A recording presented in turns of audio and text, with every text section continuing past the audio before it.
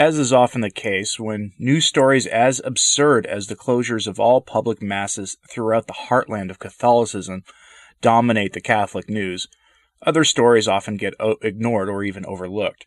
Today we have the example of one such story. Cardinal Burke gave his opinion on the new papal exhortation, Caridia Amazonia. From the excerpts that I'll read to you here, it is clear that he doesn't share the opinion of many in the conservative side of the debate, siding with the more radical traditionalist voices and saying that he finds virtually no reason to celebrate the release of this document, and clearly he rejects any opinion that this is Francis's Humanae Vitae moment. Let's have a look at what he has to say on this topic because, as you'll notice, the opinions on that document vary wildly among people, even on our side of things. But first I wanted to thank the patrons of this channel for their continued support. It really does enable the work of this channel to continue. If you want to join the supporters of this channel, you can do so through Patreon or Subscribestar for as little as $1 per month, or through the mail or Subscribestar for a single donation. It really does help this channel keep going, and please support the other content creators you like as well. Thanks. Back to the news. Cardinal Raymond Leo Burke sat down with National Catholic Register's Edward Penton. The article's opening paragraph is telling.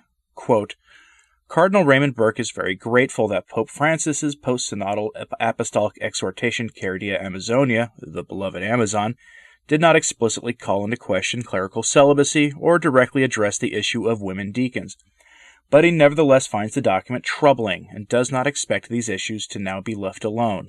End quote. He also offers a critical look at 7 years under Francis that has resulted in the Church turning inward and left impotent in the face of a world growing increasingly and exponentially atheistic and hostile to the Church. I have some of the highlights from the interview for you here, and frankly, I'm happy to have a break from the growing unease in the broader society with something normal for us. Let's look at some of the excerpts. I have lots of quotes from Cardinal Burke here, and it's really only half of the interview, give or take. When asked what his overall assessment of Francis's controversial new document was, Cardinal Burke had this to say, quote, First of all, I'm very grateful that the document doesn't make an explicit pronouncement that would call into question clerical celibacy. I'm very grateful for that. I'm also grateful that it did not address directly the question of female deacons or deaconesses. While there is a section in the exhortation which cautions against clericalizing women by admitting them to holy orders, the part that follows deals exclusively with the exclusion of women from ordination to the priesthood. And inasmuch as the diaconate is related to the priesthood, I suppose one could understand that this is to signify also that it wouldn't be possible for women to be admitted to the diaconate. For that I am very grateful. For the rest, I find the document troubling, in that it's subject to so many different interpretations. There are those like Cardinal Gerhard Müller and Bishop Marian Elegante, who are highly critical of the preparation and actual work of the Synod on the Amazonia, who are now praising this document as a wonderful effort on the part of Pope Francis to reconcile everyone who was disturbed by the Amazon Synod. End quote. I totally agree with this assessment. The cheering that came afterwards was very strange.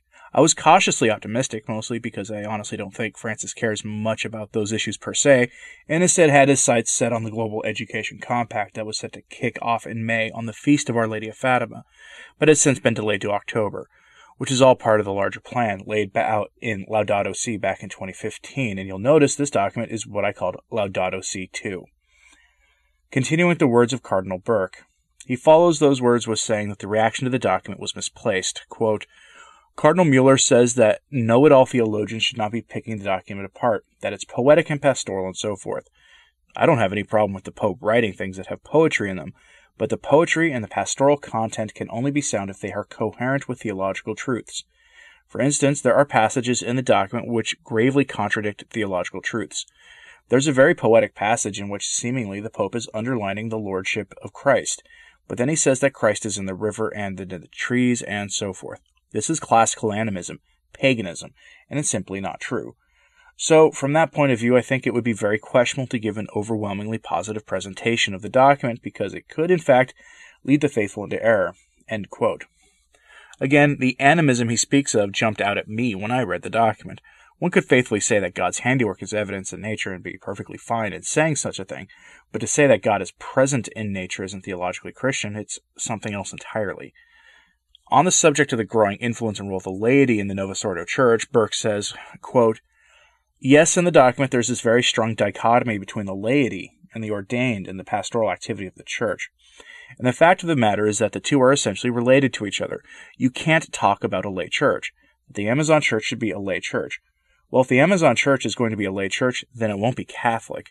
As the Lord himself constituted the church during his public ministry, the pastoral charity exercised by those called to be apostles and successors to the apostles is essential. There is no dichotomy between their ministry and the apostolate of the laity. To suggest that we recognize the importance of the priestly ministry in confection of the sacraments, that certainly is correct, but the very confection of the sacraments as the supreme act of pastoral charity is essentially related also to the teaching office of the priest and his governing office." End quote. Now, when he was asked if this is a move towards the Protestant error of the priesthood of all believers, Burke responds, quote, "Yes, I think what we see here is exactly that, a kind of Protestant idea. At least among certain Protestant denominations, the idea prevails that the priesthood is not a sacrament, first of all, and therefore it does not ontologically change the one who receives the sacrament, so that he acts in the person of Christ, the head and shepherd of the flock. I think that's very clearly what's going on, and that's, of course, of the gravest concern to us. This has to be clarified." End quote. Often people say you can't point to a concrete error of the Second Vatican Council, when in fact the elevation of the laity to a position near the priesthood is just the way being described above, and it's one of the easiest errors to point to, but people don't like to hear that. In this, Caridia Amazonia is the perfect document for the spirit of Vatican II, and while Francis is not endorsing the idea of ordaining married men and women per se, it's nothing to cheer about. But let's continue. Skipping ahead a bit, when asked about why it appears that Francis stepped back on the question of clerical celibacy, and if it had anything to do with the pushback he received before the document's public release, he says, quote, "Yes, I suspect that's the case on the question of celibacy especially, but also on the question of deaconesses. There is the book written by Pope Benedict XVI and Cardinal Sarah, which underlines strongly the integral nature of the perpetual continence of the priest with the office of the priesthood. It seemingly would have been too much, with that book now published and with many reading it, to have that paragraph 111 of the final document, which proposed the exception of the ordaining married men in the Amazon, in the Apostolic Exhortation. But one bishop who received the communication from Cardinal Claudio Humes, informing the bishops when the post-synodal Apostolic Exhortation would be published, and giving them certain text to prepare them for it, said that the paragraph was clearly there. So it would seem to me it was intended to be included, but then it was judged not to be included. But to go back to a more fundamental question, it's very clear from the opening numbers of the post-synodal Apostolic Exhortation that the Pope intends solely to present the final document, the concluding document of the Synod. It's very clear that that's what is going on. So I think everyone has to keep in mind is that as you read this document, you have to have with you the final document of the Synod, yet clearly the final document is quite problematic." End quote. Now, that document that he refers to, not the final document of the Synod itself, but the preparation document, I have a video on that, and you should go back and watch that if you haven't. It's very interesting to see what they were planning.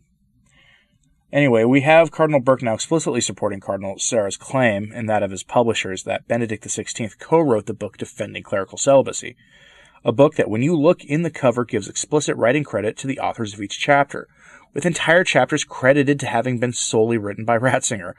Now, onto the issue of this really irritating thing that the modernists say when they quip about the magisterium of Francis. Burke says, quote, "There's another thing that we have to deal with here, and that is confusion about what is the magisterium. People talk about the magisterium of Pope Francis. If by that you mean his way of teaching the deposit of faith, then that's perfectly acceptable. But if you mean that he has a teaching of the deposit of faith that contradicts the deposit of faith, then that's not acceptable. And the magisterium is a somewhat recent theological term. And what it refers to is the duty of the Church to teach, safeguard, and promote the truths of the faith as they have been handed down in the tradition. So whether you say that it's magisterium or not, if it's not in agreement with what the Church has always taught and practiced, then it can't be magisterium, even if you say that it is." End quote. And man, that made me happy to see that. Finally, the issue of Pachamama, which, while not explicitly named in the document, Francis does say that pagan symbols can be incorporated into the practice of the faith. Burke isn't exactly wild about this idea and says of the Pachamama issue, quote, "You have to determine whether the practice or symbol is an expression of the truth of human nature, or is idolatry. The Pachamama is a demon who demands human blood in order to be at peace with man. There's no way this can, in any way, be incorporated. I don't think you can question that in the Vatican gardens they were prostrating themselves in front of a pagan idol, and also they carried it in front of St. Peter's tomb. First people said, well, this is the indigenous people's image of the Mother of God. But then the indigenous people themselves said, no, this is Pachamama. End quote. That's only half of the interview, give or take. A link to it is on the Sources blog, which is linked in the description of this video. And I recommend that you follow the link there so you can follow the blog and not miss updates from this channel due to some weird algorithmic issues I've been having lately. Or go to the Facebook page and follow that, where I post everything daily. As for the rest of this article, Cardinal Burke speaks at length about the confusion in the Church at the moment and says that the internal divisions are related to a sort of understanding of what the Church really is, and uses clerical celibacy as an example, as that issue essentially is one of a division over the understanding of what the Catholic priest is, what the reality of the priesthood is.